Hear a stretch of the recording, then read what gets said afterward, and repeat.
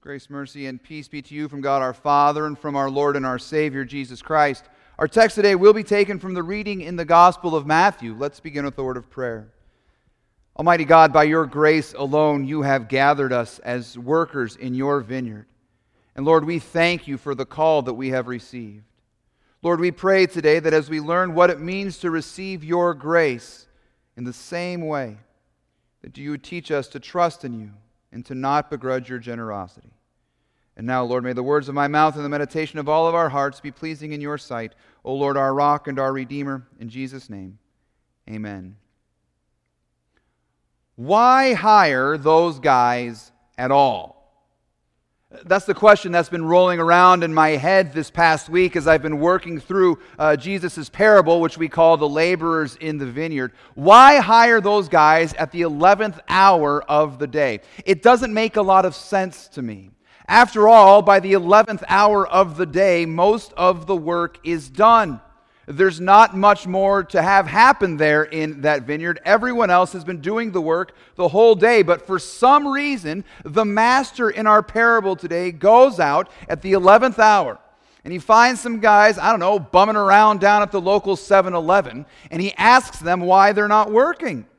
And I can't say that that's really too hard to answer. After all, they're not working because they haven't been looking for work. Of course, they blame that everyone else, nobody's hired us. No, they haven't really been looking is more likely than that. It's more likely that they haven't been looking. So he hires them out. At the end of the day, when the work is basically all done, when everyone else is beat and exhausted and tired and nearly finished.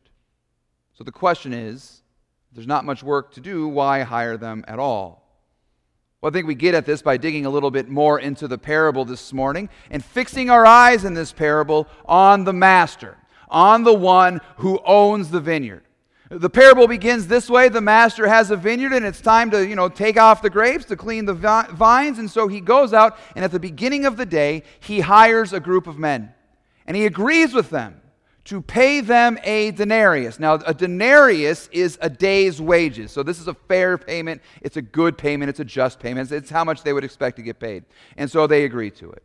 Then about 3 hours later, he goes out and does the same thing. And then 6 hours later, and then 9 hours later. Every 3 hours, he's going out and hiring people to come work in the vineyard. With these next groups, he agrees to pay them, he says, what is right. And then now finally at the 11th hour, he goes out once again and finds the riffraff. These guys around doing nothing, not working and not looking for work. And he promises to pay them, or he promises them nothing. He doesn't tell them he's going to pay them at all. He just tells them to go into the vineyard and work. And so they go. That's fine, I guess. I just don't really get it. But hey, it's not my vineyard, right? This master is free to hire as he pleases. It's his vineyard. He can do what he wants. Let him do it. But I still wonder, why? Why would a master hire that late in the day? Well, I think we get to our answer when we come to see how this master pays out everybody who's done the work. Now, in this master's field, the last are paid first and the first are paid last. And so these guys who were hired at the 11th hour, they show up. And the master pays them for a day's work. He pays them a denarius. Are you kidding me?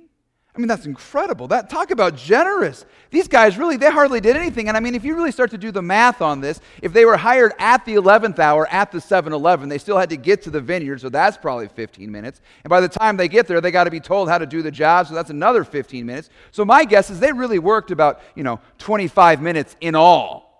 And they wanted a water break too. So, they really didn't do too much. And yet the master, he's paying them a day's worth of wages.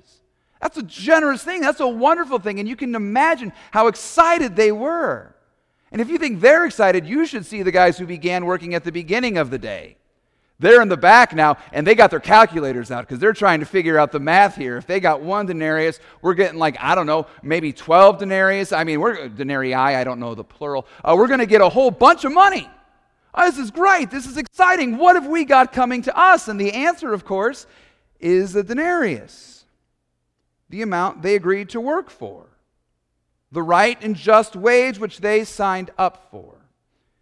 And they are furious. This doesn't seem right to them at all. So they go to the master and they say, look, these guys worked for an hour and you made them equal to us. We who have borne the burden of the day and the scorching heat. We worked like crazy. We did everything, and you're going to pay them the same as us? And I love the master's answer. At least I want to love the master's answer. I'm not sure I do love the master's answer now that I think about it. He says to one of those guys who's complaining, now, friend, look, I'm doing you no wrong. Did you not agree with me for a denarius? Take what belongs to you and go. I choose to give to this last worker as I give to you. Am I not allowed to do what I choose with what belongs to me? Or do you begrudge my generosity? Like I said, I love that answer. At least I want to love that answer. But if you're anything like me, you're probably a little hesitant to love that answer. Because I love that answer if I'm the guy hired at the 11th hour. If I'm the guy who started working early in the morning, I'm not too thrilled about it. Because what we're getting here now is the answer to my initial question. Why does the master hire people at the 11th hour? Well, it seems he hires them at the 11th hour because he just wants to pay everybody a day's wage. I don't even know if he's concerned about the vineyard. He just wants to pay people for work, regardless of how much they work. Why hire those guys at the end of the day? So he could show how generous he is. Because he wanted to have some fun with what was his own money. Because he wanted to show those guys a good time. Or at least he wanted to take care of them. And the denarius for a day's work would take care of them. And it would take care of those who worked all day too.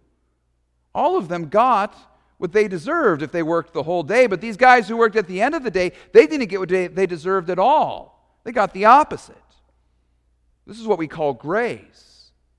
A day's wage for an hour's work. So why hire them at all? So that he could be generous with what was his. He could be generous to whom he wanted to be generous to.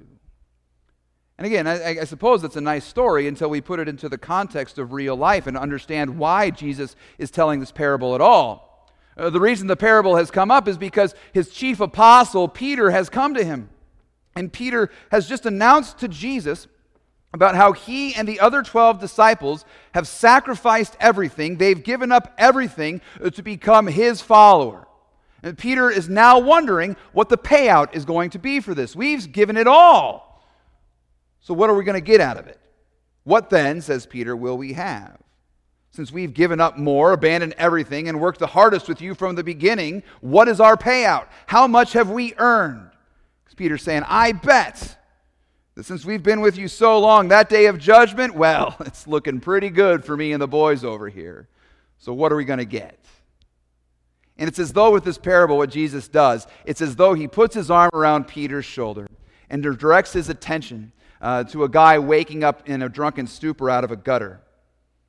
And Jesus says to Peter, you see that man over there? He's about to die.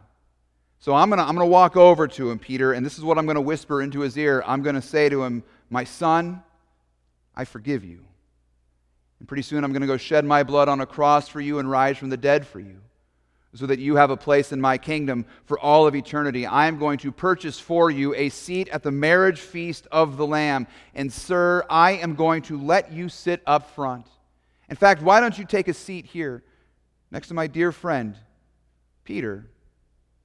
You can imagine Peter getting all indignant and saying, I don't think that's how it's going to work, Jesus, because like I said, we've given up everything to follow you, and that guy blew everything you gave him. You can imagine Peter or someone with Peter's mindset saying, look at all I've done. I've done all of this, Jesus. Sacrificed everything. Volunteered for you. Volunteered at church. Sacrificed fun and a little bit of healthy rebellion for Bible study and prayer. I've taught Sunday school. I've ushered. I've read. I went to seminary and became a pastor. I'm the first pope. I mean, it's Peter. He could say that, right? No, he couldn't. Never mind. Okay. But here's Peter. He's saying, look at all we've done. And you're going to show that guy the same mercy you've shown us? You're going to love that guy the same way you've loved me? That guy who's hurt his family, wrecked his life, and at the last minute saw you, and so you decided to save him? I think that's exactly what Jesus is doing in this parable today. And it's a hard pill for us to swallow at times. I remember a number of years ago, I was preaching on the nature of the radical nature, I should say, of the gospel. This is in my former congregation. And to illustrate the radical nature of the gospel of Jesus Christ, I used an illustration I read from Philip Yancey's book, if you remember the book, What's So Amazing About Grace. Pretty interesting book. But in there, he recounts the story of the conversion of a guy named Jeffrey Dahmer. I don't know if you guys remember Jeffrey Dahmer. Jeffrey Dahmer, not a great dude. One of the great sort of mass murderers in our country's history. Just a terrifying man.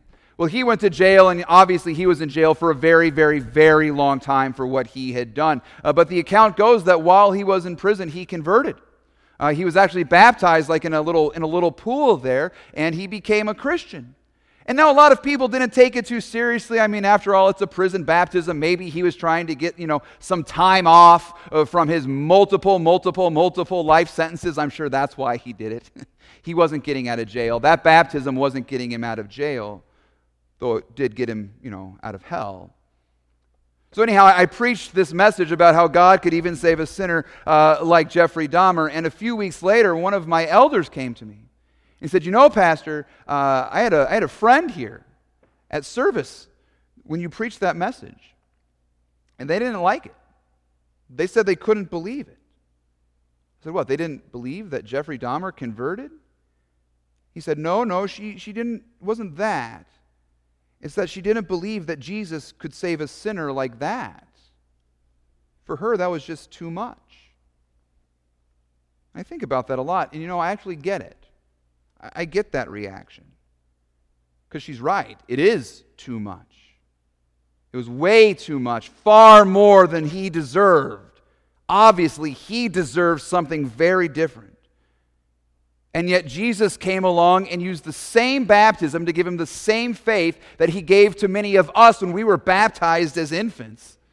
He promised him the same kingdom that he has promised to you, that you have been a part of since childhood. And he promised him a seat at the same table at the marriage feast of the Lamb. Who knows? He may be sitting next to you. Who knows? He may be asking you to pass the bread.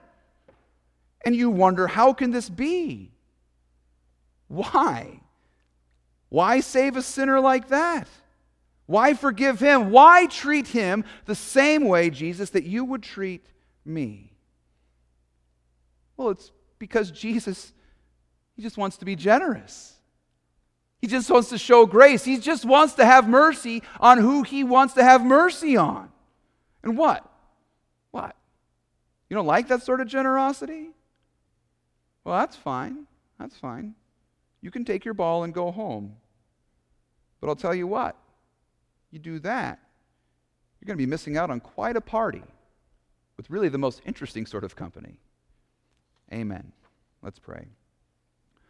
Almighty God, you have forgiven us far more than we deserve, and you have shown us mercy and grace. We pray, O Lord, that you would teach us not only to enjoy the mercy and grace that you have shown sinners like us, but to enjoy the mercy and grace you show to all sinners. Help us, Lord, not to begrudge your generosity, but to rejoice with all that you do. We thank you for Jesus, who has died for our sins and risen again to promise us life. It's in his name we pray. Amen.